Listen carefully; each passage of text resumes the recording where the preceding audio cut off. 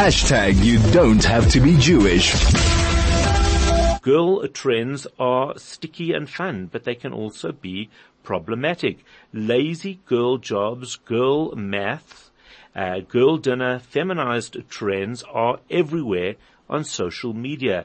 There's a community and levity in them, but is there a darker side? In July, the lazy girl job took over social media. In a TikTok video, 26-year-old creator Gabrielle Judge, who coined the term, described this kind of role as basically something you can just quiet time while making a comfortable salary and having an excellent work-life balance. I don't really understand this trend at all, which is why we've asked Nicola Cooper, she's the founder of NC&A, a trend researcher, an analyst and a cultural strategist, to help us navigate this. Nicola, good morning. How are you? Good morning to you. I'm very well, thank you. Good morning to your listeners. So just tell us what this trend is in essence. In essence, I think we're seeing a lot of discussion around gender. There's a lot of politicization of gender at the moment. And this is really, I guess, a new wave of feminism where it is applying girl to, almost perpetual stereotypes of certain things, but equally so it's become kind of a buzzword for no better description than that. And so is this a trend that we could have seen coming?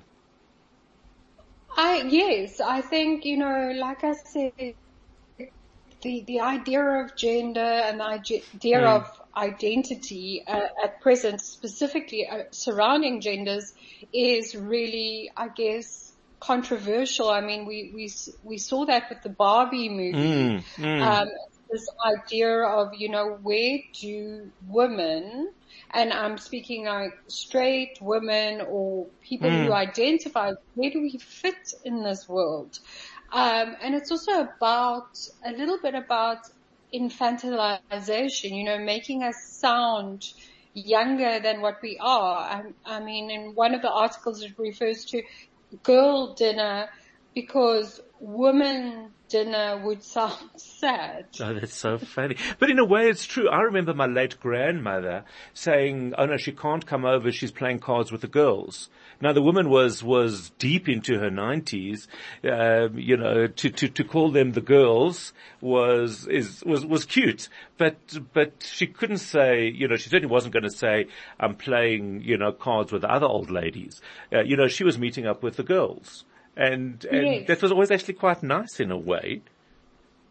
Yes, there is, and it's kind of strange because in one way the term girl is just a lovely encompassing. I mean, we've got our girls that we hang out with, we've got girl squads, all of those kinds of ideas. But I think girls weekend, girls night out, all of that is, exactly. And it's healthy, isn't golden it? Girls. Oh, the golden girls, of course. And they're always around on social media. I mean, they still almost a movement in a way, aren't they? Absolutely. But I think it's about, women finding their identity when it's not aligned to being a mother or a spouse. And that's generally where you see the term girl come about, because it is girls' night. It is golden girls, people that have potentially lost their partners, now later in life just exploring who they are at that certain stage. But equally so, the way that it's been utilized in this trend, sometimes really, really perpetuates the stereotype. I mean, the fact that we speak to girl math, which is completely sort of undermining.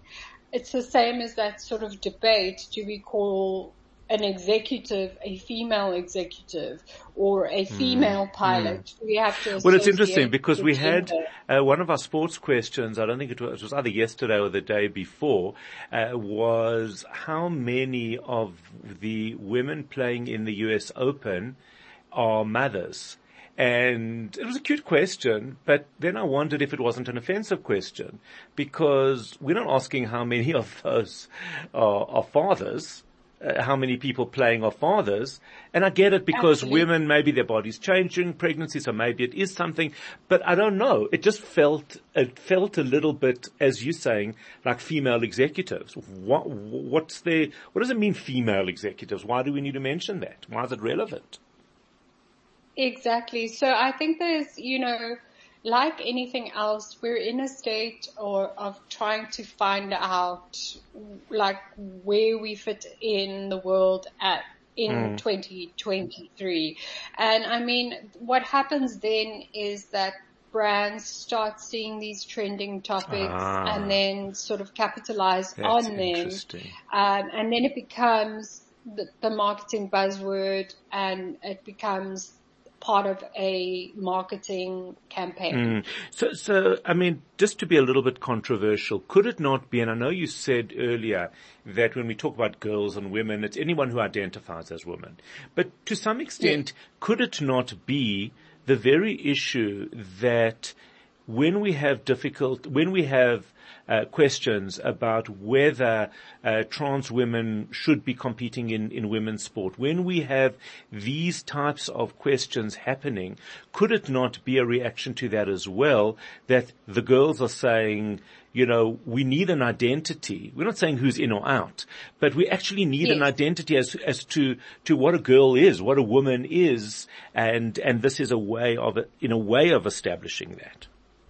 Very much so. I think, what we see is the ripple effect or the impact of these shifts in dynamics, and, trying to figure out, we're learning all these new languages, we're learning, boundaries, we are learning. I mean, a lot of these things didn't exist in previous sort of generations. I know, because I always laugh when I go back talking about my grandparents again. I don't know why I'm doing that a lot today. But if I imagine telling my grandfather, who was a survivor from Germany, telling him that no, that person identifies as a woman. I think that he would think that I've lost my mind completely. It's not a conversation I could even imagine having had with them. Very much so. And yes, it is those kinds of debates as well that are driving it, female sports, and why, this is happening in these spaces, and what happens to women, I guess what is termed as a biological woman. So there's a lot of these really critical conversations happening, and it is about, like, where do I belong? And how do I create a community where I feel like I belong? Absolutely. We do need to leave it there, but what an amazingly interesting conversation, and very relevant to the times that we're living in. Nicola Cooper, founder of NC&A, a trend researcher, an analyst, and a cultural strategist.